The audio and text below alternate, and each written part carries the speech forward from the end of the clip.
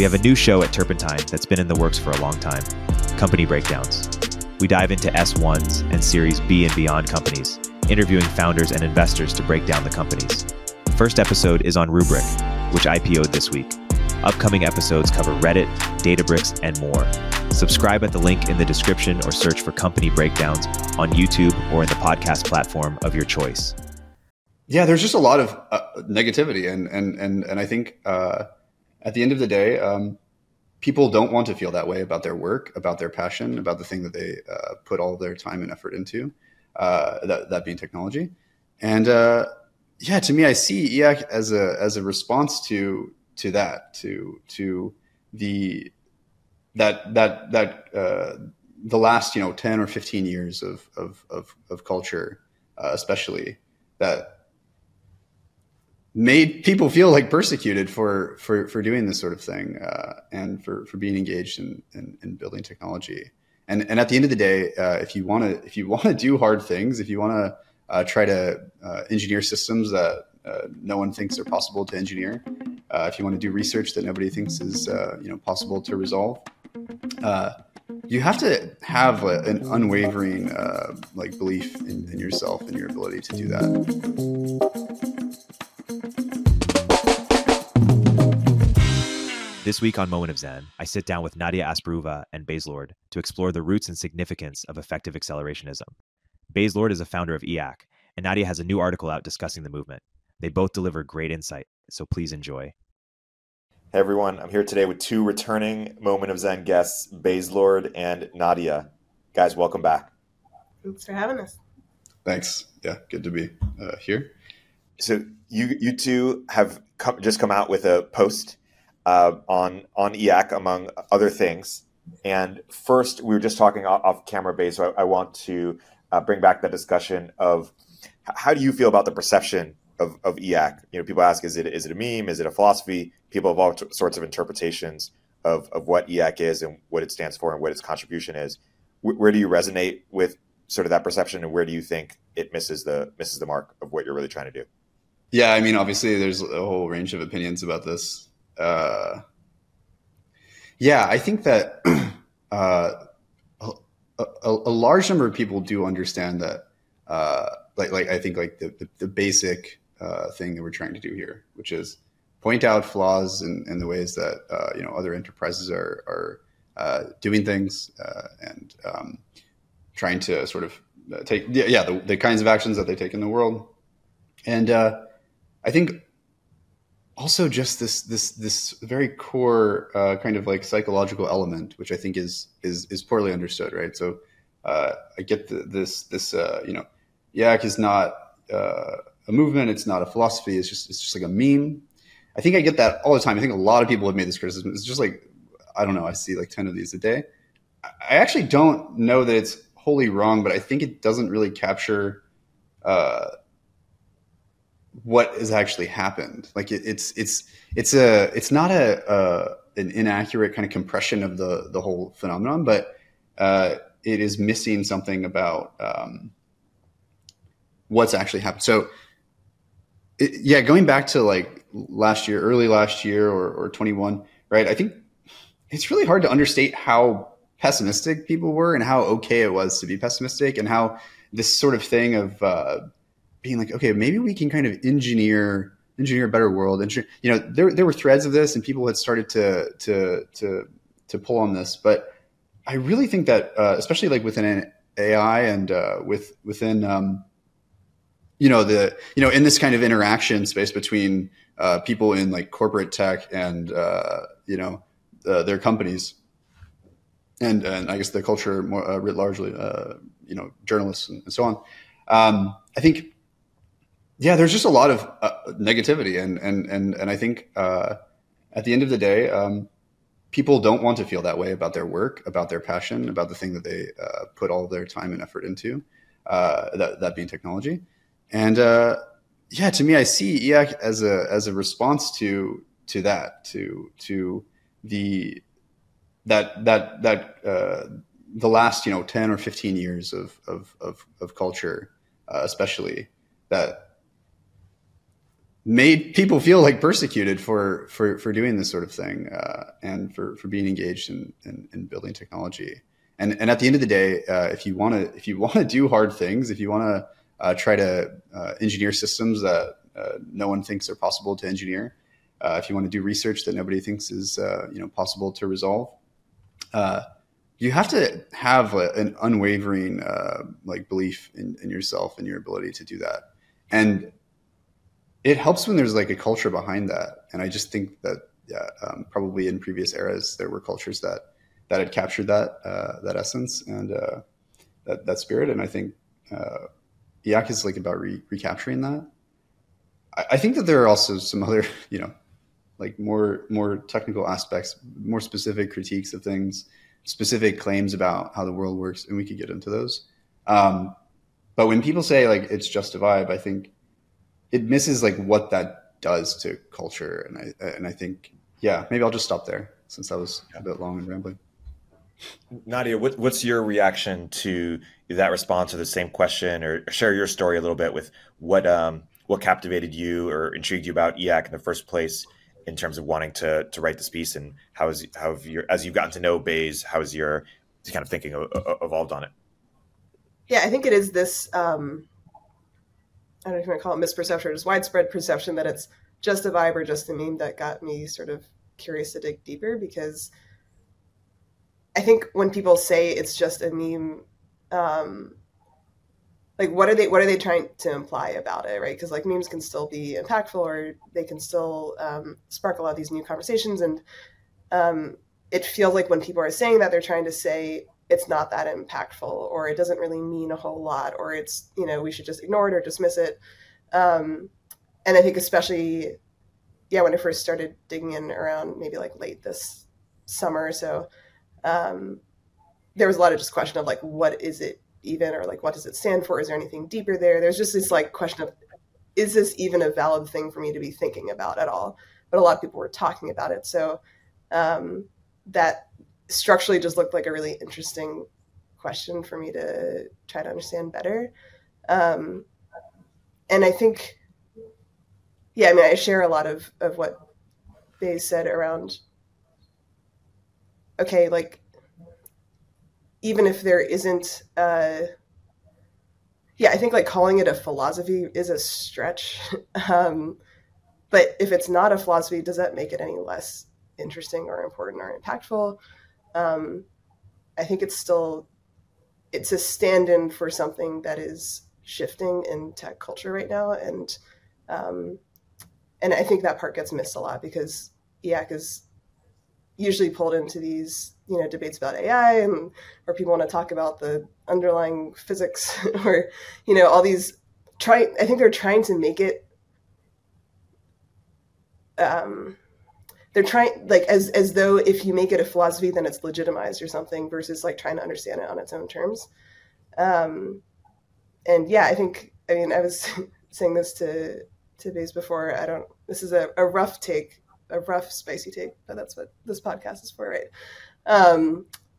But like, it has made me think about sort of like hipsters in the 2010s, and how for like an entire decade, we had this notion, like cultural notion of a hipster. And there was like a lot of like surprising anger directed towards it, because no one could define what it is. You kind of know it when you see it. And it was like taking over culture, right? And I think it was just sort of funny to see how it like really upset people, and they'd be like, this isn't even really a thing. It's just these people that are acting like too cool for, but at this point, the concept of hipsters sort of died out, but it died out because it became universally pervasive throughout like all of culture, right? It set the bar for, early Instagram culture. It raised the bar for everyone to have this sort of like baseline level of taste that didn't exist before. And so it had this huge cultural impact, but it had it without being a clearly defined movement or philosophy, or like, I still could not define a hipster for you.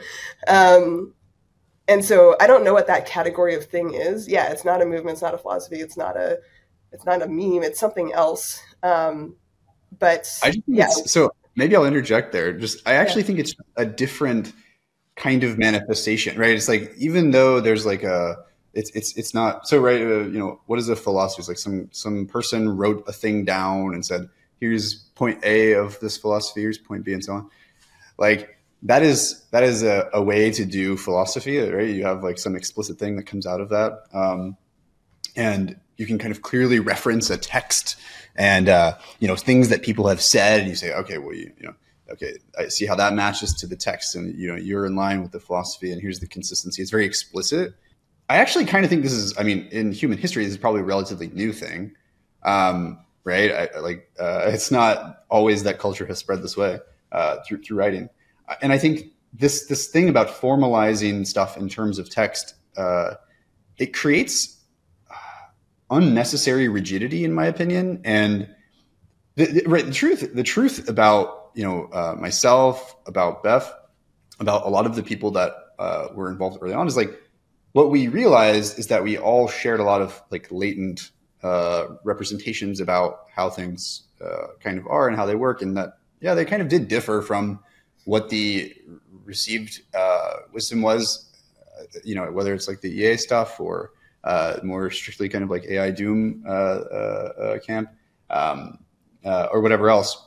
I think we just realized that, no, we shared a lot of beliefs that were just not, for various reasons, were not like being synchronized. Like the sort of mutual knowledge about them is like not being synchronized well. And so I almost think IAC in a way is like this kind of like latent space synchronization kind of happening over the last year and a half, whereas like everybody has like mutual knowledge and sort of like knowledge that everyone has the knowledge and so on. And so in this sense, like I would say, we can play like the semantics game about this, but I think like, functionally speaking, right? Like what has it done? I think people being people having the knowledge that other people agree with them and will support them and are for what they're doing, and that technology is a force for good, like things that a lot of people just think are kind of plainly true.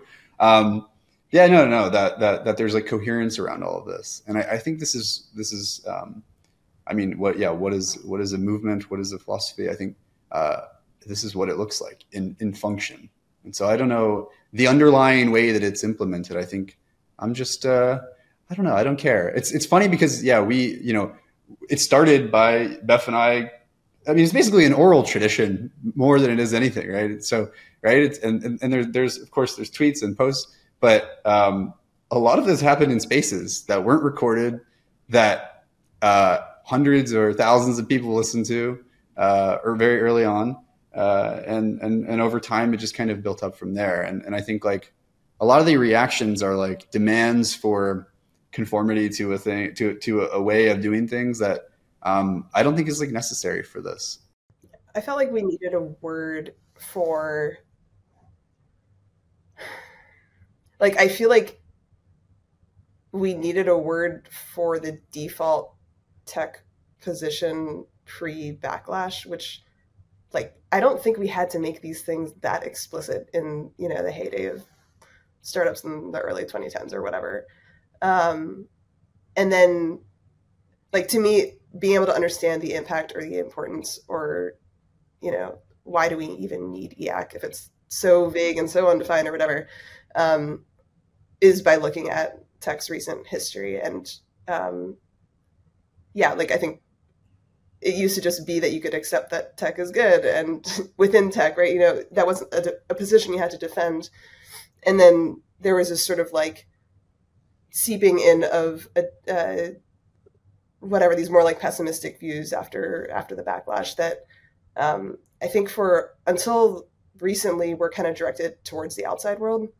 So you had this sort of like culture war clash between like tech versus media or whatever that dominated, I'd say like COVID pandemic kind of times. And then it's only in the recent year or two, I think, because of the explosion of AI, that now you see this sort of like infighting that is happening within tech, and people realizing, oh, it's not actually just like, it used to be an us versus them of, oh, I thought tech was united on this front and all those other people out there had a different set of views.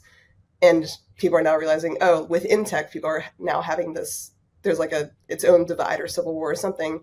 And so you had, you could put a name onto the more pessimistic view, but there just wasn't a name for the other view. And I think that is the primary function that IAC is serving. We actually didn't. I don't know that we really had a name for the total pessimistic view. I kind of think we named both, and maybe that's just part of the thing. Yeah.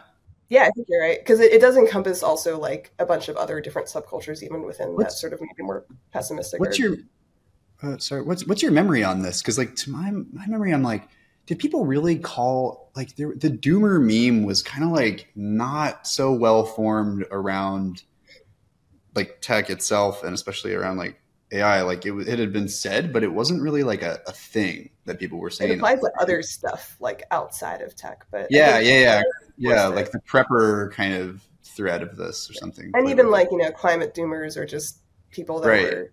Yeah. Again, I think like during the backlash, it felt like an external a view that didn't belong inside tech, where it's like, oh, a lot of people are scared about the future, but like not us in here. And then suddenly people realizing, oh, even among my peers, there are people now who work in tech and are not that excited about the future, and that's weird. Even when we use the term doomer or decel, it feels like it's ascribed towards people in tech. Like, do we call Kara Swisher a doomer or Casey Newton or out of these people who've been critiquing tech for a long time? I don't have a strong opinion about that because I don't read their work. Yeah.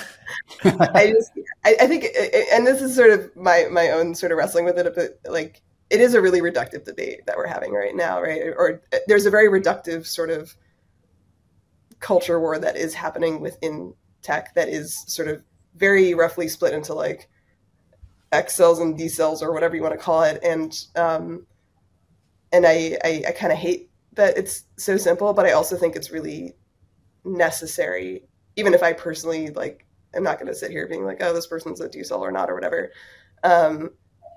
The meta of it, of like, why are we having this conversation? And it feels really important because it is, to me, sort of this battle for the future of tech. Like, it is the job of people in tech is not to be afraid of the future. That's for other parts of society to worry about. So I do think the conversation is important, but yeah. Hey, we'll continue our interview in a moment after a word from our sponsors. Quick math. The less your business spends on operations, on multiple systems, on delivering your product or service, the more margin you have and the more money you keep. But with higher expenses on materials, employees, distribution, and borrowing, everything costs more. So to reduce costs and headaches, smart businesses are graduating to NetSuite by Oracle. NetSuite is the #1 cloud financial system, bringing accounting, financial management, inventory, HR into one platform. That's one source of truth. With NetSuite, you reduce IT costs because NetSuite lives in the cloud with no hardware required, accessed from anywhere. You cut the cost of maintaining multiple systems and improve efficiency by bringing all your major business processes into one platform, slashing manual tasks and errors. Over 37,000 businesses have graduated to NetSuite, so do the math and make the move. Startup founders and execs running scaling businesses know all too well how easily their systems break down and expenses skyrocket. NetSuite is a proven way to cut costs and boost performance. And by popular demand, NetSuite has extended its one-of-a-kind flexible financing program for a few more weeks. Head to netsuite.com/Zen. That's netsuite.com/Zen. netsuite.com/Zen. If you don't already subscribe to Turpentine's industry-leading newsletters like our new daily AI newsletter, Emergent Behavior, or Media Empires, you should. But that's not what I'm here to tell you about. The platform we use to power these newsletters is called Beehive, and it's excellent. First of all, it was started by the same early team who helped build Morning Brew into a $75 million newsletter business, and they built Beehive to offer that same powerful functionality to anyone sending emails. From essayists to business owners, the platform is beautiful, their text editor is intuitive, and they help you scale your audience with custom growth features. Beehive has powerful tools to help you monetize your content. You can easily launch paid subscriptions or pursue an advertising model. The Beehive platform will even connect you to premium brands to sponsor your newsletter. Not only do we use them, but thousands of the top newsletters in the world also use them, like Milk Road, Blockworks, the Lindy newsletter, and so many more. Beehive's founder hooked up Moment of Zen listeners with a sweet deal. Get 20% off for 3 months with code MOZ. Visit beehive.com, that's BEEHIIV.com, to get started. Let's flesh this out a bit more, because this is one of the main parts in your piece that I find so interesting. Now do you use sort of Thiel's, definite optimism, definite pessimism, indefinite optimism, definite pessimism framework to kind of contextualize sort of, tech culture over the past few decades. So why don't you work through the framework that you use, and how you situate EAC as sort of a response to it, or where it fits in within that sort of genealogy, so to speak. Yeah, I mean, I think like we both sort of fleshed that out together in talking about it, but yeah, we've in like our conversations, at least, I think we've talked about how I think this is not said explicitly enough, but I think a lot of people looked at tech in the 2010s and the sort of buzzy, colorful, flashy SaaS startup era as it was lucrative for a lot of people, and it sort of helped put tech on the map in a way that it wasn't before. But it did embody this indefinite optimism that Thiel talks about in 0 to 1. And he actually specifically calls out that era. Like 0 to 1 was published in 2014. It was like during this time. And even at that time, Thiel was sort of saying, hey, it's like, this, it's like indefinite optimism being this feeling of being excited about the future, but not really knowing why the future is exciting or how to get there. And so instead of having these like concrete plans and visions for how the future should be different, and being able to articulate this and an independent opinion about what you think the world should look like and then how you're going to get there, that's what a definite optimist would do. And an indefinite optimist just kind of says, I don't know, if I keep, building SaaS startups, or I go into management consulting after college or whatever, things will just kind of work themselves out, and I'm just not going to think that much about it. And I think that's sort of what happened in the 2010s, because things were just it was so easy to build a startup that was kind of trivial, and everyone was just sort of like bringing the offline world online with this, just adding a software layer to everything. So it's very like tempting and understanding like, why that era was the way it was. But I don't know that, people in the forefront of tech right now feel necessarily proud of that era. I always think of it as sort of tech's, Disney star era or something, like early Miley Cyrus, Hannah Montana or something. Whereas like, you're the adolescent, you're sort of, you're doing the thing that's easy, you're trying things out. So I don't think there's anything wrong with it, but I don't think that really defines tech moving forward. And I think it's sort of this unspoken thing, or something that doesn't get caught enough, is the people that are critical of tech are criticizing that period. And I don't think a lot of them even understand what is happening in tech right now, because like all they really know is this like frozen in time adolescent version of tech. And so they call it, frivolous, obsessed with money, whatever. And it's like, yeah, that was kind of a different era. And I think a lot of people today also, like even people who are like within tech or people who are EACs or whatever, like they also look at that time. They're kind of like, yeah, I'm not super proud of that era. When I was trying to just like understand EAC and then trying to like get into the heads of Bays and Beth and stuff, I just kind of like went through like all her tweets. And I felt like that was a motif that I noticed that wasn't getting talked about enough. Like everyone was talking about the AI part and everyone was talking about the accelerating part. But, there's both, I think Bays and Beth have like had a bunch of critiques of, the big tech era, or being this sort of at an overfunded startup, or being like overly comfortable in these tech jobs that pay a lot of money, but like aren't actually that impactful. And I feel like that's a thread that is maybe getting lost in the conversation. And I think that's what people are reacting to now. I would say that tech today is like much closer to the definite optimist version than the indefinite version from like a decade ago. What you mentioned sort of tech started more definite optimist and then became more indefinite optimist. Can you say more of what was the original kind of definite, or either of you, definite optimist vision? You say in your piece, we went from, build a world that looks like X to a world, build X for Y. Can you say more about what the initial vision was, or how that changed? I think before the indefinite version of the 2010s, there was like the more definite, early internet computing pioneers. Bates, do you want to talk about that a little bit? Or? Yeah, the kind of like narrative arc that we like hit on here that we're trying to explore in the piece is like, yeah, I mean, I haven't thought about this like really concretely for, like further back in history, but certainly like the early visions of the internet were like really utopian in concrete ways, like connect everybody, index the world's knowledge, like, make culture, digital so that, like the speed of it is faster and like all of this stuff, which is really specific. Like you can write down how you would make the world that way.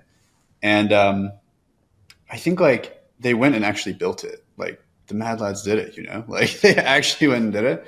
And then, continuing the thread here, it's like, well, okay, how do we like, came to how do we like pay for this? How do we kind of sustain this? What happens when this becomes not just the invention part, but the maintenance part? And I think like it just had a lot of ramifications for culture over time that were like really, really negative. And I think, in a way, right, this is like really aligned with like Thiel's observations that everybody's familiar with. I think it's really interesting to ask the question, like why it took like 10 years for the thing to cash out. Like, why are we only just now seeing this resurgence of like, no, we can fucking build whatever we want to build. Like we can make the world really good. You think there's like a problem with the technology that we're going to build? We can engineer the system better. We can do it better. And what, like why? The specifically, right, is like people saying, okay, well, I want to build an AI system that is capable of discovering drugs at a superhuman level, or playing games at a superhuman level, or you can go down the list, right? Doing therapy with people at a superhuman level. Like the applications of intelligence obviously are so broad. So or like fusion energy or something, right? Why is it that it took 10 years to kind of see the like momentum build up around definiteness? I think there's like a couple of interesting reasons. We talk about some of them in the piece, right? But like I actually think before the kind of like being like a utopian about like Uber or like I don't know, it's like it's a really cool function, and certainly like smartphones enabled a lot of stuff that's really interesting, but it's like kind of like in the subgraph of like connecting people and kind of making information and culture move faster, right? Like before you would call somebody on a payphone and be like, hey, can you come to, let me look at the street corner. I don't know how people did it. I actually have no clue how people got rides before, but like something like that maybe. And the taxi shows up like 2 hours later and you're like, all right, finally I can get to where I'm going. It costs $700 and whatever. So cool. But like the utopian, so the idea like, okay, I'm going to do a business like this. I'm going to do, Uber for Y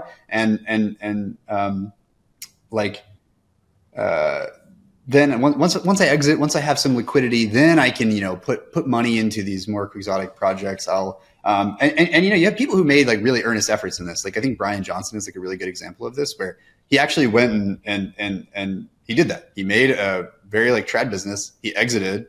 He dumped a huge fraction of his money into crazy ideas like Kernel, which are incredible, and very hopeful that it will cash out. And now, he's spun it into this thing about what if I just build longevity from myself out? I think this is the kind of thing that people like dreamt of doing, but in a way, right? It's like the reason there was a time lag is because it was actually really just not so easy. And now we're moving into a world where we have a lot more capacity to build technology. Like AI actually is, increases people's leverage a lot. Having had all of this, buildup of like information infrastructure creates, the conditions under which we can do things like, look at a lot of data and then like try to integrate it and all these things that people kind of talked about doing, but never really cashed out. And, I also think there's another interesting piece here, and maybe I'll stop after this because I think we could just keep going on this line. But in 2014, in 2010, 2011, 2014, 2015, the people who this story about the 4 minute mile. I think it took until like, the 50s or something before there was like a recorded, I think it was the 50s, right? Before there was like a recorded 4-minute mile, a sub 4-minute mile. And, now I think there's like something like 1,700 or 1,800 sub 4-minute miles on record. I think like this thing about productivity gains in cultural, in culture around like the belief and boldness that is required to do things that are really hard is an important variable here. And I think it's really interesting to note that the people who were born in like 2000, right, are just kind of moving into the age where they can really be impactful in this space, right? They're like, maybe they're finishing university, or they're at the age where they've dropped out and had a couple of years of experience like building, and now, and it's like at that so these people grew up watching, Elon just absolutely succeed at all these really, really impossibly difficult things, and seeing other people do similar things, right? And I think like, it's hard to understate Elon's impact here, in my opinion, but because, in some sense, I really do think of him as like the guy who ran, this first sub 4-minute mile, and in terms of building all these things that are just so impossibly hard. You ask, why is there stagnation for the last 50 years? Everybody's got an answer for this. Maybe it was there were too many lawyers. We started adding too many lawyers to the pool. There's too many regulations. Things got expensive. People talk about, whatever, the gold standard. People have all kinds of explanations. We picked all the low hanging fruit in science, blah, blah, blah, blah. Okay. You have to explain Elon though. Why is there an Elon? Why was Elon able to do it? Why were you not? I asked this question, I posted about this. This is like, why are you not as productive as Elon? And people are like, I'm not as smart. I'm more lazy. I'm like, I sleep too much. I'm like anxious all the time. People have all kinds of honest answers to this. I was like really surprised how honest people were and how much it evoked a response. But I think like, it's very hard to ignore the fact that one of the huge bottlenecks is just simply that thing of like determination times intelligence. And it's not just about the context. And so now we're moving into a world where it's like the context, the potential energy in technology is like increasing rapidly again. What does it mean when you have like on tap intelligence?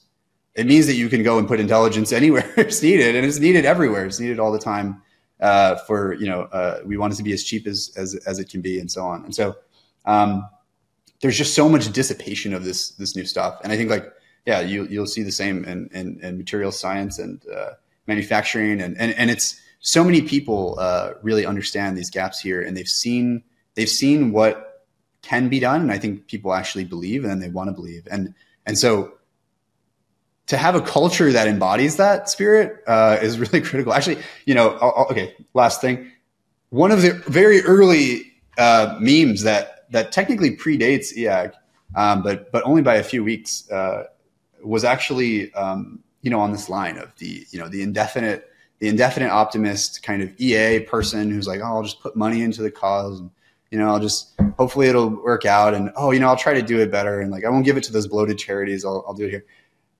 Versus the definite optimist, which I think I specifically put Elon's head on the Chad guy on the right side, and it's like the only thing that could stop me is the laws of physics, maybe, right? I think like this, I don't know, I just like want to see more of this. I just want to see that more, and I think like everybody who's like put EAC in their tag or in their display name and believes this too, and sees that it's like actually possible, and so like to me it just feels like a dam has broken, and it took like 10 years to cash out, like what Thiel said, but I think it's like very clearly happening, and I think there's always S curves, like at some point it'll saturate, but if the rate of invention of new S curves is rapid enough, then that also won't matter. So okay, I'll stop there. I think this is again where like this used to just be the default view in tech. And I remember last year when I wrote this piece about like idea machines and, are we going to start seeing a proliferation of new social movements in tech? It kind of led with this question of like, why aren't there more effective altruisms? And if you kind of put yourself in the shoes of like it's pre-EAC, but it's also pre maybe a lot of the other sort of subcultures that we're seeing spring up around tech right now. If you were, I think like within tech, because it is so practically oriented and so like, action oriented, there's often, it felt like for a while, there just wasn't a need to sort of articulate these like deeper philosophies or, defending why should you be here or like, why is your role important in society? And the only place we really had any sort of outlet for, deeper philosophies or conversations around that was effective altruism. And for a long time, I mean, it's been much more maligned in the last, whatever, year or two now, but, for a while it was kind of the safe haven or whatever, the escape pad for people that wanted to have these conversations about, like how could you do things that weren't just straight up, building startups or finding maybe like a deeper moral ground for like why technology is important or whatever. And then I think like in the last year or two, people just, if you don't side with, if you need something more than effective altruism, or you want to have just like, a different point of view on it, there, like it used to just kind of be like, there's a default view and then there's sort of like effective altruism for people that kind of want to do this weird sub niche thing. But I think because tech is the moral validity of tech has been called into question more in recent years than it has before. You just needed like a term for this, and you need an umbrella for people and a label for people to be able to say, like, I'm not that, I'm this. Let's pour one out for effective altruism while we're I mean, look, like I'll say it on record again. I think like the ideals of EA are really, kind of like good. Like the founding sort of principles, in my view, are great. Like, what if we didn't waste a bunch of money on charities that are bloated and don't work, and instead we gave that money to things that work way better, that are also charities? Cool. I think that's great. Whether or not they accomplish those things well is actually quite a subtle question, I think. And I think the co-opting of the movement for the purposes of talking about basically one thing only, which is the kind of risks associated with developing AI, is probably misguided, wrong, and in general has been really bad for that movement, but also probably bad for culture. I don't know. It's anyway. Pour one out. Hey, we'll continue our interview in a moment after a word from our sponsors. Because it seems to have definitely died. SBF wounded it. We'll see if they can find another thing to shoot themselves in the foot with next November, since they're right. It's an annual tradition of destroying themselves a little bit more. Right. SBF was last November. We have the attempted destruction of OpenAI this November. The next Sam. It'll be election time too. It is interesting how EA just found itself sort of like associated with the Democratic Party, and maybe that was just SBF or maybe it was Dustin. I don't know, but just sort of like to the point where there were very few differences between a effective altruist and kind of a normie lib, basically, or at least that was the perception. Nadia, do you think it's unfair? Yeah. Well, I don't know that it's that simple, but I do wonder within this sort of, bizarro world context of like the tech universe specifically, I do kind of wonder, like, okay, now that we have EA and EAC, again, not to make everything so overly black and white, but like right now it feels like there's these like two camps that are dominating the conversation. Are we now at equilibrium because we have like one side? Is this like, is tech a two-party system where like, okay, now we got our Republicans or Democrats, or not that those political labels map to these movements, but just the notion of, okay, there are two views that roughly express how people feel about tech. Or 5 years from now, are we going to have that equilibrium between these two states or these two parties? Or are we going to say, or is EAC going to sort of, is there just going to be this resurgence of techno-optimism that crowds out any other sort of like pessimism? I kind of wonder what the future is going to look like. The other week when Hemant from General Catalyst put up his responsible AI sort of, movement, and there was so much criticism from other venture capitalists about it. That was one of the first times I saw kind of like a open, explicit, like internal VC cleavage. It's kind of rare, and to me, that's kind of evidence of what you're talking about. Whereas there are these real camps, and that was on sort of the AI issue. But then also, I think another kind of interesting moment is that like All In had Tucker Carlson on their podcast this past week. Really? Yeah. The other day, Tucker Carlson just went on the podcast. And that to me feels like a watershed, or just like if you were to imagine 4 years ago, or like in the era of Trump, where we would say, hey, the biggest tech podcast in the world is going to have like the biggest Trump spokesperson on the world. And the podcast is actually gonna be pretty sympathetic to Trump. They're like, Trump did a lot of great stuff. You'd be like, oh my God, things have really changed. And so it does feel like there's a broader civil war that's happening. And my hypothesis is that EAC is the acceptable way to fight it. Like it's still unacceptable to be like, you know, like Fox News or like Trump or something, but you know, but it's pretty acceptable. But yeah, you're like, yeah, pro tech is good. Tech is great. And I think if it's not happening already, I wouldn't be surprised if people try to shoehorn their like pet issue through the vehicle that is EAC, because it's not tainted yet in a way that other things might be. Yeah. I mean, what the future holds, I don't know. I think that it's damn hard to build stuff, and people need to psych themselves up to do it. And what level or like of group organization that comes from, that energy comes from, whether it's your team, your 5-person startup, or your 50-person startup, or your 1,000-person company, like you have to have something. And I just think like, I don't know, EAC seems like a place where this a thing that especially, right. I think it's really interesting to note, right? Like people who are kind of like open source builders, people who are in the early stages of building a product, right? They really resonate with it because they're like, in a way, like kind of culturally isolated. Like maybe they have like, their friends and all that stuff, but like to really feel the sense of being on a team that you need to feel, right? It's like really important for human psychology. And I don't think we should underrate it or say that this is part of the thing, it's like, I think one thing that's interesting is that two of the people who've been most pro tech in the last 5 years and willing to be warriors for it are Mike Solana and Balaji.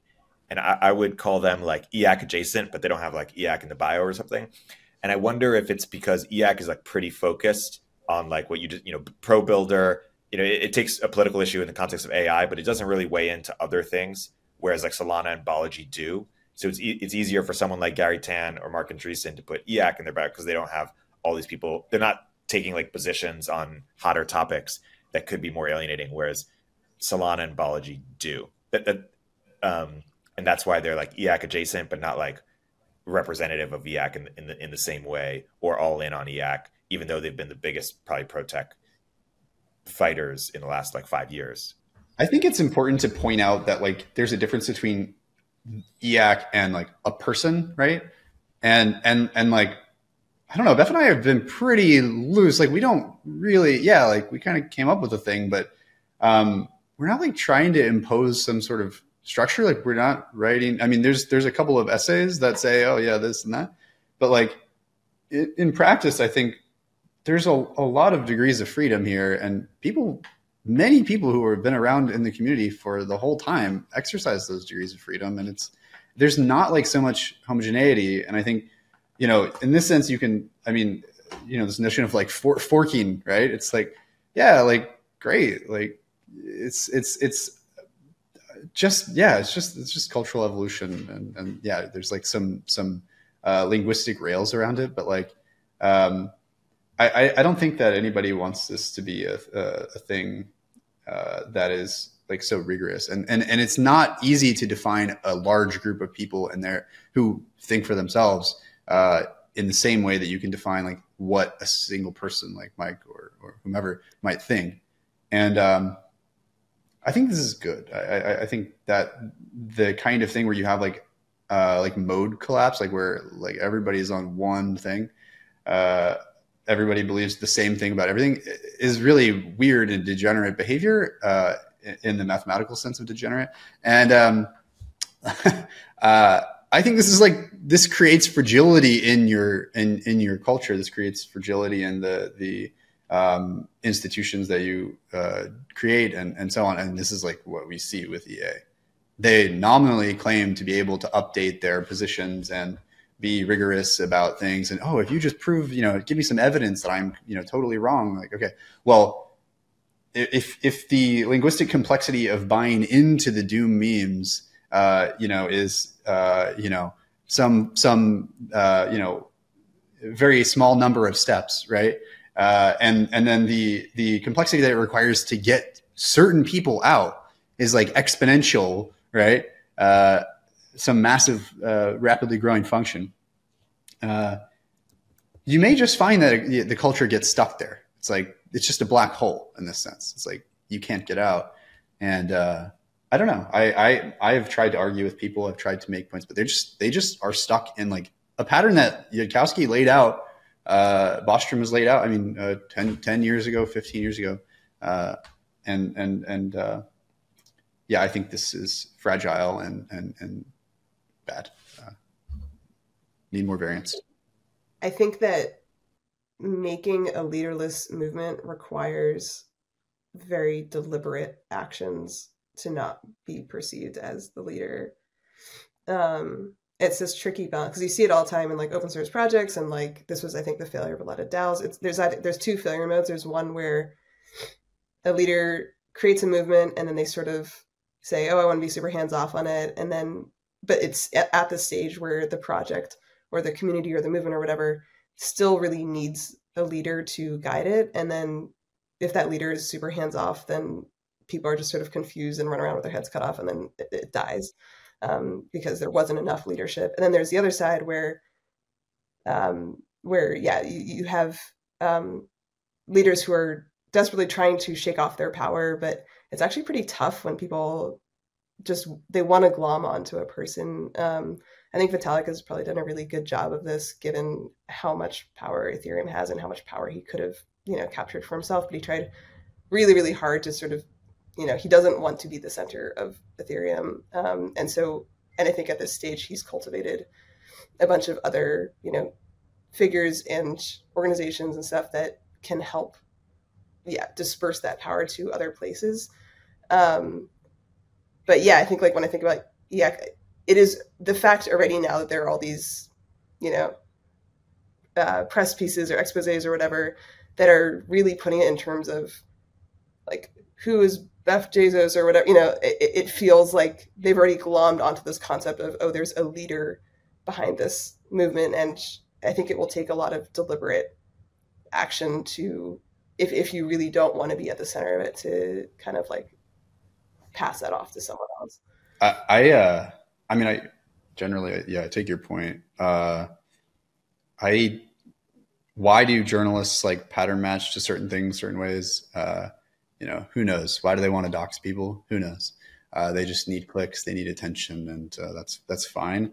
I do think there's like social wiring in people that's just kind of there by default. That there's like social dynamics that we tend to follow, and like having a leader in a group is one of them.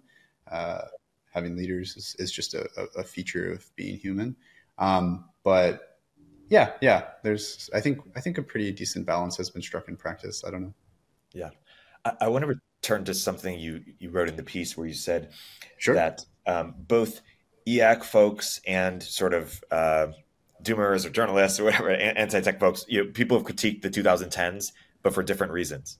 And maybe I don't know if this is a wrong summarization, but maybe one side critiques it because they thought it was actively bad for the world. Social media was causing Trump, et cetera, all these bad things. And another side, or the EAC folks, critiqued it because it wasn't definite enough, or wasn't ambitious enough, or it was a little bit too money grubby.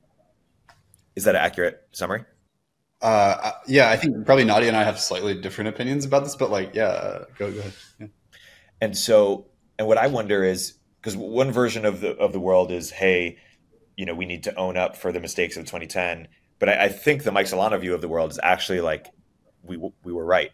Actually, it was a psyop, and like Facebook did connect the world, and Twitter, like even Thiel was wrong. Like 140 characters actually means a lot. And there were like, you couldn't even describe the world before Uber. Like it's pretty incredible, right? Like, and things did make a big difference, and we just didn't have the sort of moral or intellectual sort of or even aesthetic or vibes kind of justification or to defend ourselves. We didn't have the ammo, but we were actually like on the right side of history, and maybe not going far enough because we didn't have that courage, or we didn't have AI, or we didn't have the right technology, or we didn't have the right whatever. Like the opportunity wasn't there. But that's a very different valence from, hey, the journalists were right, but for the wrong reasons, as opposed to, no, actually they were wrong, and we need to like triple down. Like we were treated poor. You got to get the sort of what I'm saying here. Yeah, I mean, we might have slightly different views on this. I think that whole sort of Web 2.0 era of bringing the offline world online was a necessary piece of tech's trajectory and the world's trajectory. Like, yeah, I do think social technologies and social platforms were important and necessary to bring online somehow. So like the fundamental fact of their existence is not bad. And I think there was a lot of noise beyond those sort of maybe like core innovations that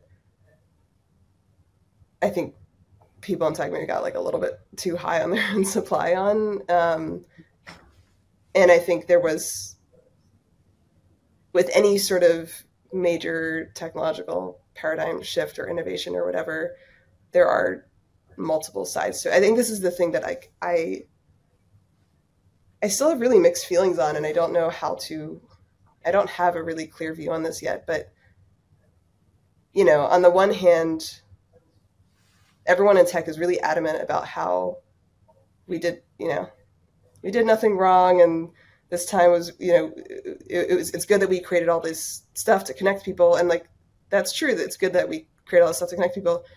But at the same time, you kind of zoom into like people's micro behaviors, right? Like I turn off all notifications on my phone, except for like text messages, right? The average person that is like not in tech is getting constantly pinged by like these crazy notifications. I can't even imagine living that way, right? But I think like a lot of my peers in tech understand, oh, that's not good because you want to, stay focused or whatever. We conceptually understand that it is bad to spend all day scrolling on your phone and just like obsessively reading feeds. Like we know that's bad for your brain. And I don't think that's controversial at all anywhere, especially like it's just like, that's not good for you. So there's some disconnect for me still between, I can't take this super hardline stance that, oh, everything was so perfect about, everything that was created in the 2010s. It feels like there's still some undiscussed part of it. And I think the reason people have been so black and white about this is because if you were to concede publicly at all that it's anything but perfect, the opposition camp right now, or whatever you want to call it, is extremely politicized and extremely anti-tech, and they sort of put all the blame on, these big tech companies or whatever. And then it's like, well, I don't want to affiliate with that. Like, I don't share that kind of view. And I think that's the tension that I was trying to get to, that you're talking about of, you might agree that there were some things wrong about that decade, but for different reasons. Like, I don't see that as a fundamental indictment of tech or the core value proposition of tech. I don't think tech is bad in any shape or form. And I think that has been the takeaway in the public discourse, is just sort of like, because there were some issues with these technologies, therefore all of tech is bad, to be maybe a little reductive about it. And the fact that there isn't some other view that is maybe like a little bit more nuanced or can express like where I'm coming from, I think then just sort of makes me feel like I don't want to talk about it all, or I don't know how to talk about it yet. I certainly have thoughts about this. I don't know that I think that you can create great things and then like notice that there are things that are consequences of what you've done, that what you've created that are not like ideal for you, and then you go and correct those. Like, I don't know. This is the whole history of technology. I think I made this argument to you, Nadia, right? It's like you can kind of like do like backwards induction, right? Like sort of from, if you think that like the creation of errors or like residuals in the sense, right, of like a regression model. If you think creating these like in the sense of making technology is bad, and that we should never create technology that creates some externality or whatever that many people agree that they don't want, or that we should not have wanted to do or to create. Like you can kind of go backwards through all the way to any invention in history and say, okay, well, we shouldn't have. And I think like the whole point of doing technology is to be in this loop where you create stuff, you fix something, you fix problems that are in scope, you create stuff, you fix problems that are in scope, and you just keep going.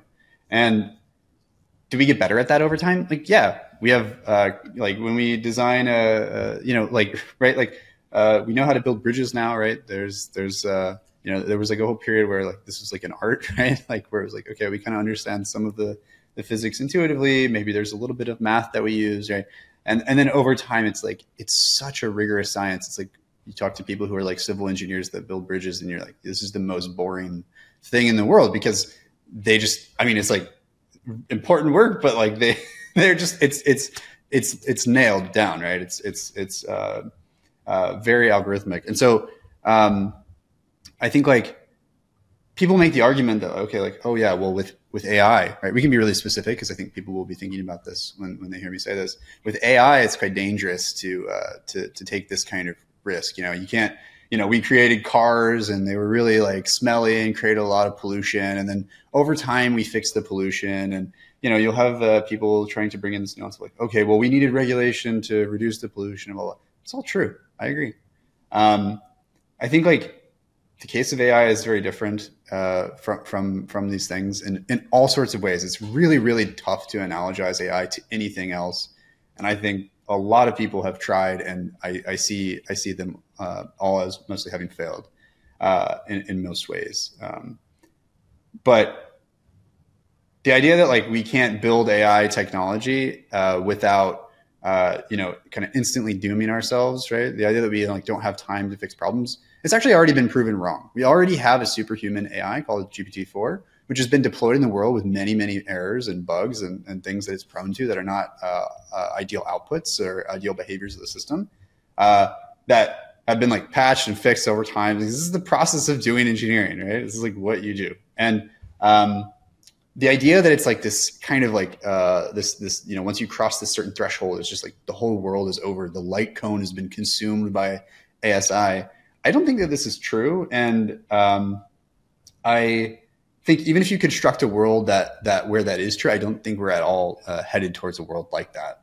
And I don't think that like, I think most serious people know this. I think this is 100% a hangover from the way that Yudkowsky talks about it, which is that, past some certain point of capabilities, like the whole game is lost. And so this is what people are concerned about with AI. And we can dig into the specifics here if you want. I don't want to go like too far on a tangent, but I want to return to something we spoke about in the beginning, which is sort of the meme versus philosophy. Because I remember, Nadia, we were getting into sort of debates early on where I was saying something like, hey, yeah, it's not only a vibe, it actually has a substantive, like specific philosophy to it, which they just haven't expressed yet.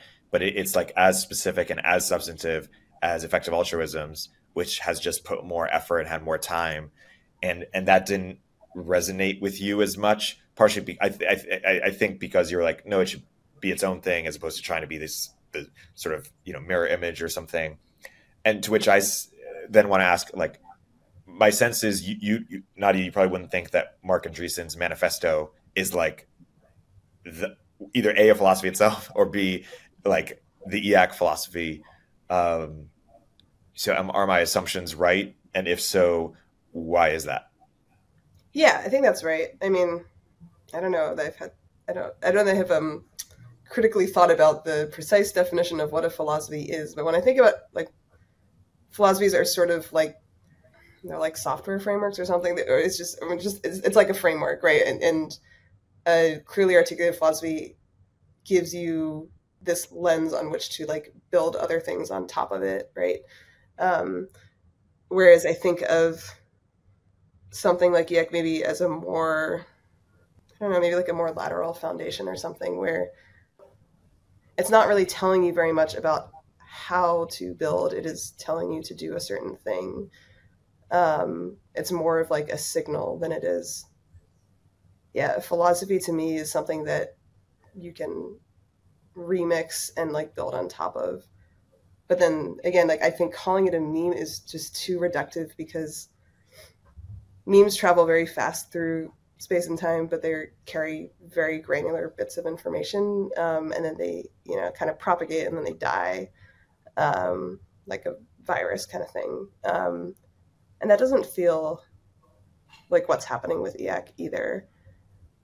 And so, yeah, I don't know what that category of thing is, but neither of those versions seem like correct to me. Baze, you alluded in the beginning, you said there is more, like when people dig in, they're like, no, what is the substance behind EAC? If you had to put the shortest definition to it, is it sort of this co-evolution concept?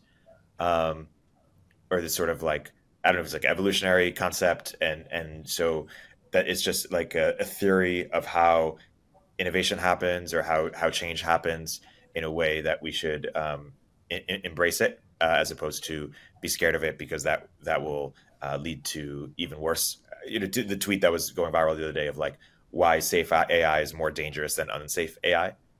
I actually didn't see that. I didn't see that post at all.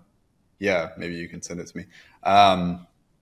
This might be a little bit like this sort of thing. Like you kind of know it when you see it. I can tell you the kinds of like heuristics that I think about this space of problems with, and the ones that Beth uses and other people in the community use. And I think like what we would notice is that they're all like really similar, and we can try to write those down. I can try to like say them right now, but I think it's just a lossy process, and it's just much better when you kind of like decompress the thing on a particular input. And I don't know that it's like worthwhile to try to do this here. I think I would probably just not do very well at it. And I don't know. Yeah. I mean, obviously, right, over the last, 18 months or whatever, we've asked ourselves the question of like, okay, well, should we write this down? Should we write that down? And it's like, well, one, it's just a pain to write things, because especially when you have like a bunch of, eyes on it, because it creates surface area for people to try to like find logical flaws. And it's just like, why do you want to be a contract lawyer, right? It's like, we're trying to build technology. We're trying to live our lives, not play the contract lawyer game where you like, cover every loophole and every little objection people might have. I think it's just like really tedious. And I don't know, like if I look at like the history of, formal philosophy, right? I see a bunch of people arguing with each other because language is really, really, really noisy and messy. And I see very little like convergence about things. And I don't see that it's really been that productive. And I'm like, I almost don't want to play that game. I'm pretty fine. Like what I would say is like, if you ask people in the community, like if you give them a bunch of pairs of things, you say, is this EAC, more EAC, or is this? They'll be able to answer every time, and there would be like wildly like high coherence in the answers. And if you say like, is this EAC or not? It's similar, right? Like if you go and read philosophers, like most of them are idiots. Like they just say random shit and they like justify it with some like line of shitty reasoning, and it's like, it's fine. Like everybody is kind of like that. Everybody like picks like a narrow cone to like argue down, and the world is really complicated. So this is kind of a necessity, right? But yeah, I don't know. Yeah, unnecessary demands for rigor will be rebuffed. I think what I do hear when people are sort of chafing for for I write something down, or what is the actual philosophy. To me it's a sign that people are engaged on a superficial level, or you've got their attention and now they want the next thing, right? So it's a positive signal in the sense that, okay, people are paying attention. They're like, what is this thing? Tell me more. They're hungry for something more. And so they liken it to a philosophy because that's kind of what they've been told, or that's, what people are saying EAC is. But I don't think that's actually what they want. They want the next step. And I think for EAC, it's actually much less important to sit and like write things down, and it's more important to go do things, right? Like I think it would be really cool, like, if we're just thinking about sort of what does phase 2 of EAC look like or whatever. I don't see it being like about publishing books about like the epistemic foundations of EAC or something like that. I think the phase 2 version. Can I interject there? Yeah. Just on that particular point, if somebody wants to try to do that, like I encourage them to try to do it. Whether it will be successful is another question. But yeah, go on. Sorry. Yeah, I mean, I like writing books, so not anti that at all. But I think like for the ethos, or because EAC is all about, if it is supposed to be this cultural signal for definite optimism or a cultural signal for builders, then I think the most important thing then is like showing, maybe not a centralized agenda, but just like initiatives that are then, coming out of EACs, finding each other and getting excited and like building stuff together, right?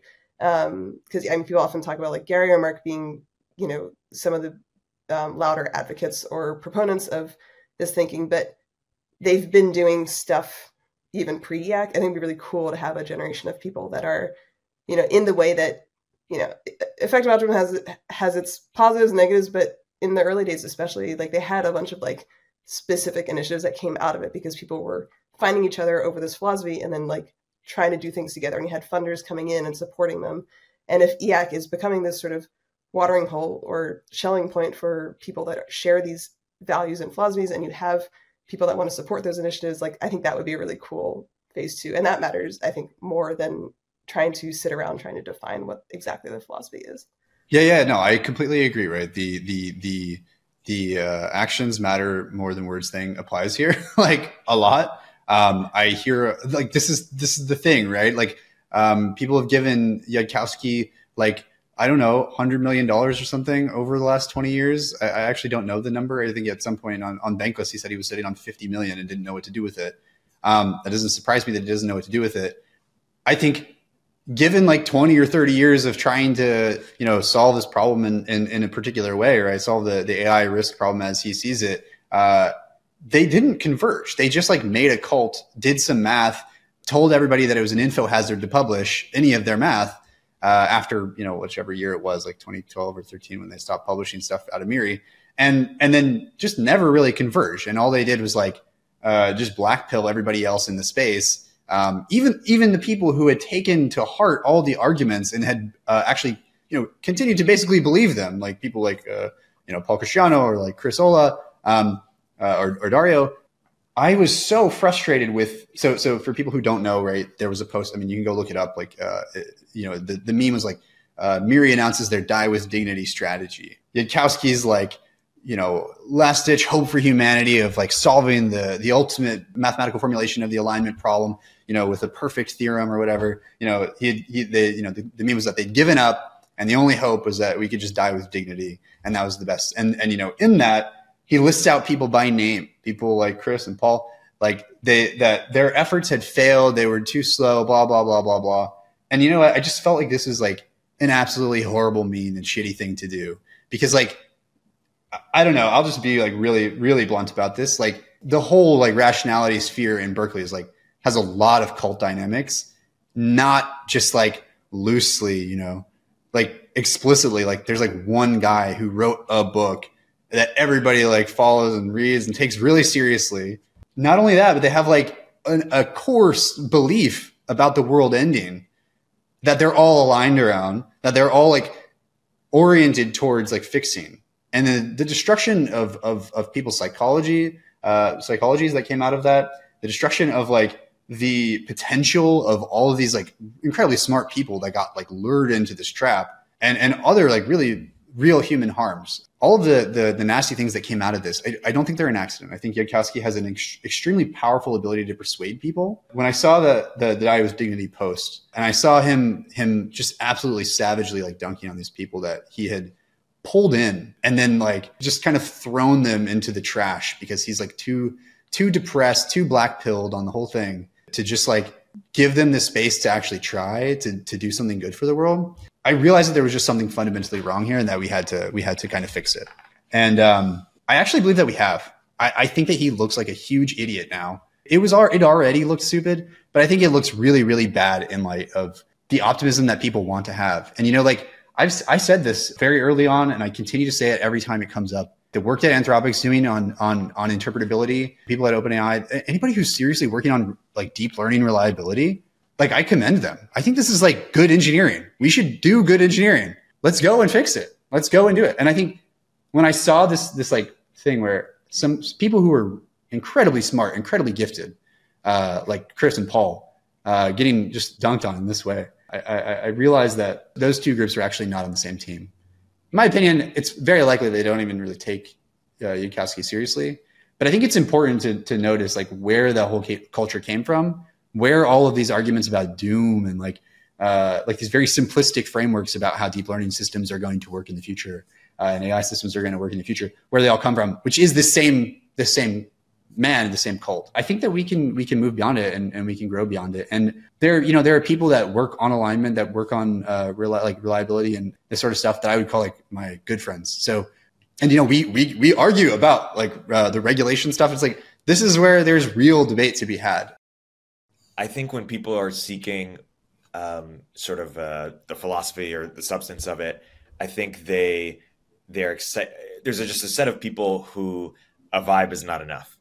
Or like they just need something to make sense because they want to buy it and they want to seem serious. And I think when there is something written down, it's harder to defend, or it's harder for a certain type of person. Maybe a person who's persuaded by EA style arguments, right? They want things to make sense, and they want things to legibly make sense. I also think the benefit of not writing, so I think that's a con for a certain type of person. I think the pro for not writing things down is it's much harder to attack. You know, when things are written down, it's very clear, and either there are people who've written them down or there are specific arguments. You know, everything can be deconstructed in some sense.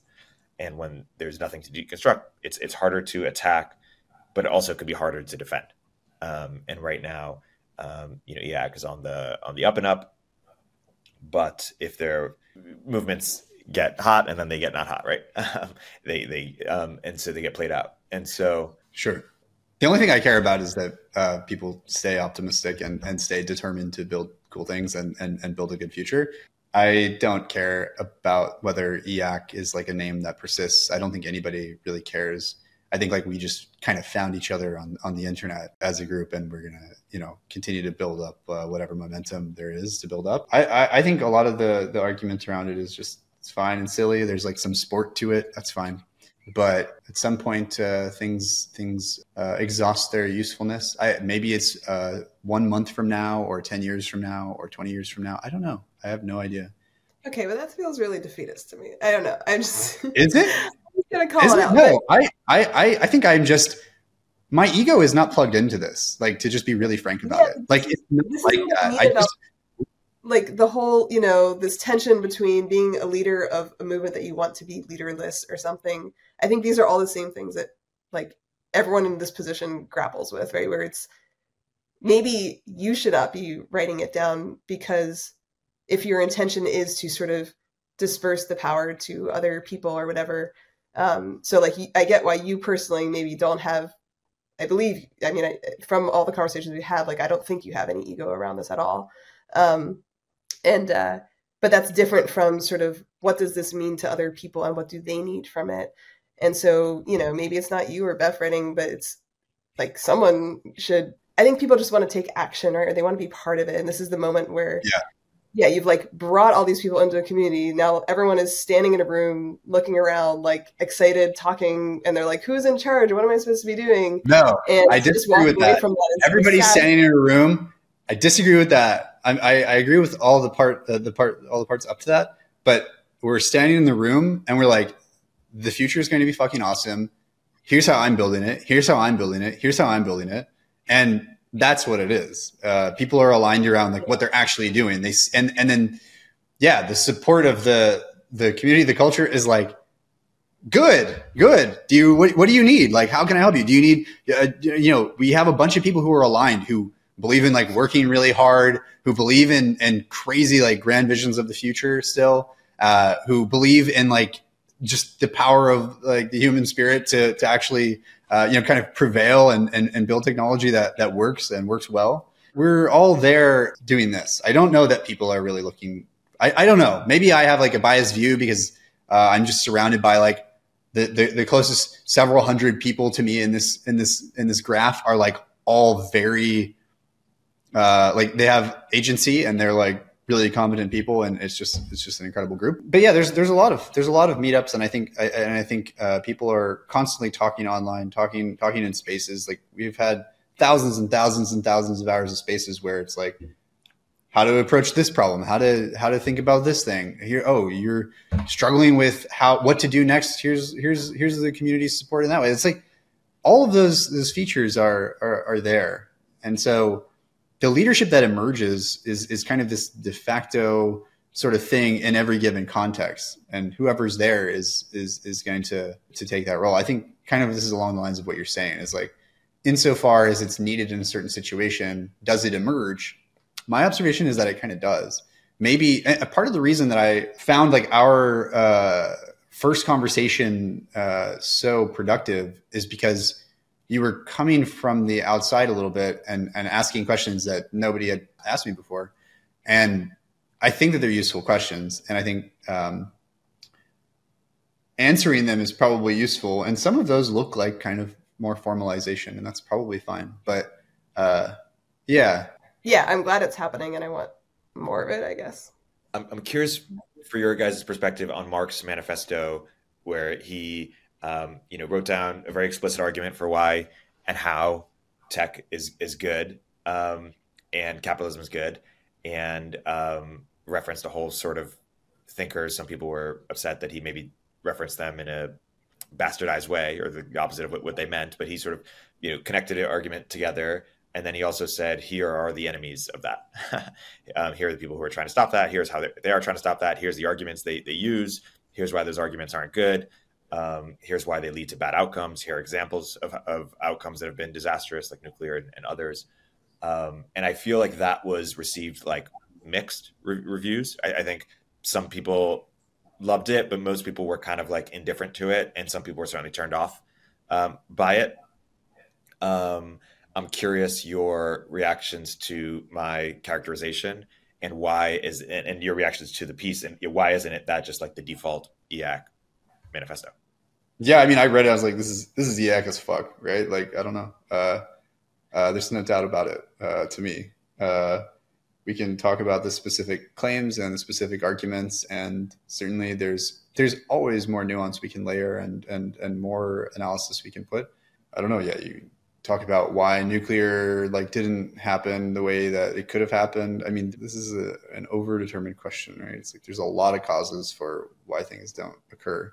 To me, like, I think this is the ultimate like goal of the piece, is to sort of say something about this, which is like, as we move into this era where we're going to unblock these limits on the amount of intelligence, the amount of energy, the amount of work we can do in the physical world that historically have been bounded basically by the human reproductive rate and like the carrying capacity of civilization.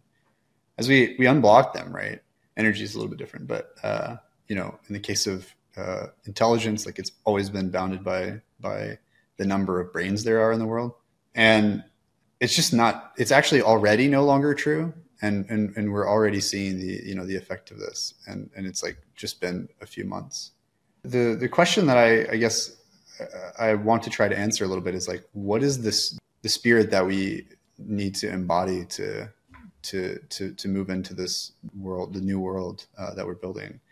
And I don't know, to me, like, I think EAC is an answer to it. And I don't think it's like the total answer.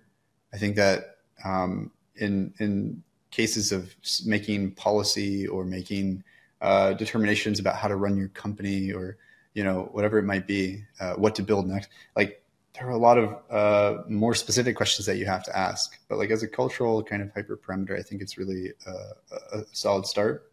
Yeah, the whole culture around this, the way that capitalism formed around this and grew around this, all these natural constraints of our capabilities, yeah, just produced a certain way of relating to technology and relating to building it, and I almost feel like it culminated with or has culminated with the kind of like from my perspective, like the big tech era of like people being like, yeah, this is like, you know, as good as it gets. You get a job, you know, you make $500K a year, just like working 2 hours a week at Google, and like, you know, it's great. And in some sense, I think that there's like something about that age that has not, the end of that has begun. The next one looks a lot different because the single press of a button carries so much power, right? It can have such an impact on the world. You can do so much, right? When you have like intelligence that's like scaffolded and directed, and when we move to having like large scale robotics and more automated manufacturing and all of these things, what it means to be a human actually just fundamentally changes, because I mean, right now we don't have that kind of power, but in that world, it's like, from, you know, the further back in time you go, the more true this is. But even today, right? Like if I told you today that I had like the power of like a 50,000 person, you know, company of like the smartest people on earth, right? All aimed at like whichever goal I pointed them at, right? Or 100,000 people. Like if I told you I had that power today, it was just like my keyboard. Like that would seem like godlike. That would seem divine. And I think this is the thing that characterizes what we're moving into now. And I think people are right to be kind of unsettled by this, right? Gods are powerful. Like we don't know what that world will look like. But I think, yeah, you know, you see a lot of people using this language, you know, in EAC, people, you know, the thermodynamic God meme, right? There's the like, I think Rune and many others like have talked about these sort of things as the machine gods, or we become gods, we become like gods, we demigods, whatever it is, you know. I think all of it is just like, why does their language get religious? I think it gets religious because we are moving, when you move into a regime where the way that you interpret it, into a world where the way that you like interpret it, the way that you understand it, is necessarily like lowered in resolution in some ways. It's actually a better like framework for thinking about it, right? It's kind of like pre-modern people, right, or something, right? They didn't have like concrete understandings like the causal mechanisms of things, right? And so they kind of ascribe these like personalities and so on.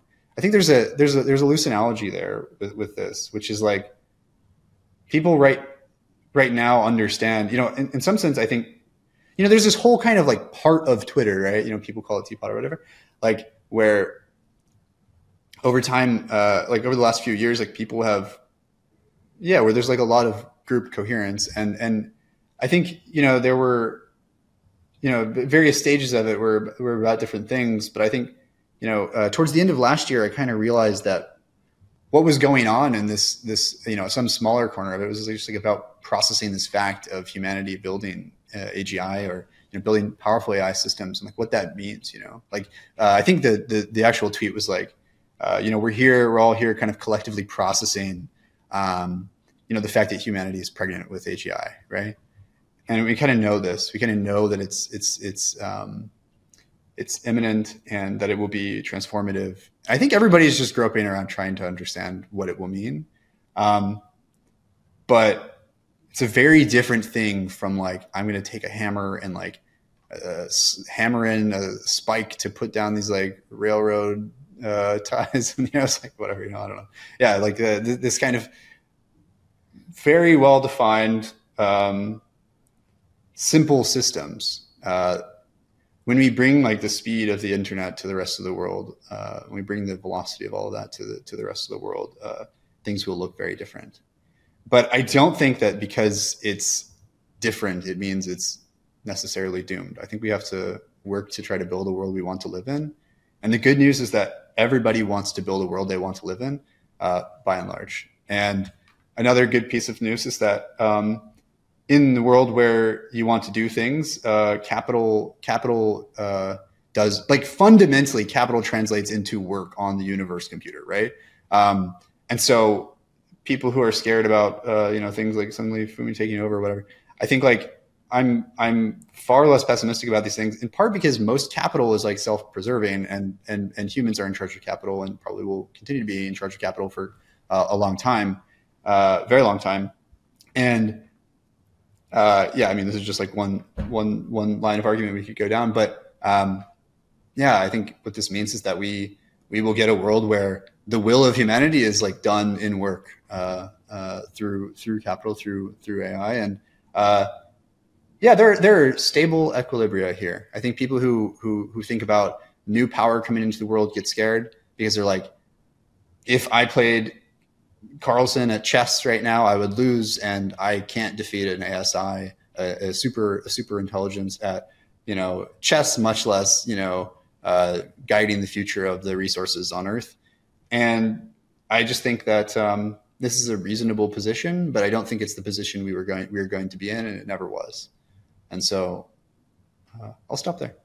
Is there anything that we haven't yet covered, either from the piece or that's just top of mind, that we think would be particularly interesting to sort of end with, or get into as a last topic? I am open-minded about this. Nadia, did you have any thoughts? Have anything top of mind? I'm okay to stop there. Yeah, maybe just as a closing question, Nadia, you hinted at like a phase 2, and you wrote the canonical piece on idea machines, and so I'm not sure if we've fleshed out that thought, but to the extent that EAC has phases or upcoming phases, and you've seen these sort of communities or movements have different cycles to them, what do you either expect or predict or think should be developed? Or wish or hope for? Yes. My wishes and my hopes for EAC in phase 2. I think it is that moving towards a more like offline action. Phase is definitely much more privy to a lot of that is happening that maybe I don't see as much. But like having more of this legible community or place that people can get sort of plugged in and have these jumping off points to collaborate with other people that are in it. I think this phase 1 was sort of getting people talking about it at all, and maybe phase 2 is now that people are gathered, giving them the tools, the resources, the connections they need to each other to do stuff. That would be my Christmas wish for EAC. I totally appreciate that and agree, and I will say, we need all the help we can get because there's a lot of work to do. I'm still working my way through like my backlog of TMs. The number of people who like want to help, who are supportive, is actually mind blowing. And it just, it just takes, there's so much work to do. And I think, organizing politically is something that we were absolutely, we have started. There are many manifestations of that. I think already you see that, open source has had some success in defending itself. So that's good. It's like there are other parts of the world that, and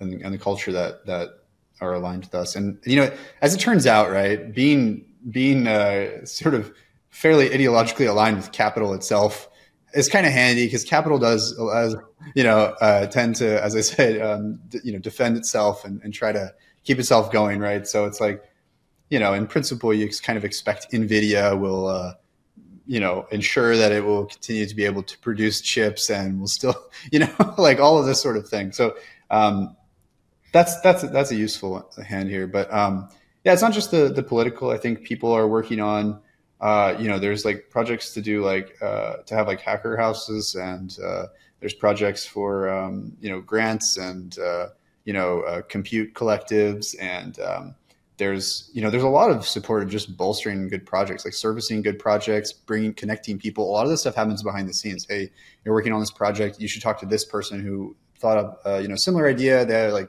they used to write code at some some great company. They're looking for their next thing. Just this kind of informal connectivity increases the rate at which new things get built a lot. And I don't know, it's actually impossible for me to keep up with now how much this is happening. But certainly, yeah, and of course, I think VCs like this because this is deal flow, right? This is the essence. How do you find talented people that want to work on things that are really, really ambitious? Well, it turns out if you bring a bunch of ambitious people who build stuff together, it's a perfect reservoir for that. And yeah, I don't know. Some people are cynical about this. They think it's like something that's cringe or bad or kind of somehow like manufactured. No, this is the essence of the whole project, and I think it's good, and I see it only in a good light. That's a good note to wrap on. And Nadia, I just also want to call out and appreciate that you've decided to name your firstborn Beth Bezos in honor. Excuse me. Beautiful thing. Yeah, I think it's amazing for you to do that. Still trying to decide between Days and Beth. Yeah, gotta get some vibes when he comes out. Yeah, you'll see when it. Nadia, do you want to tease out any upcoming writing or any upcoming explorations or inquiries? I don't think so. Yeah, I mentioned I have this longer sort of maybe like historical take on putting EAC into like tech culture history that'll be published in the new year. So yeah. Well, thank you both for writing this piece, and thanks for coming on to talk about it. Thanks, Eric. It was a good time. Thanks for having us.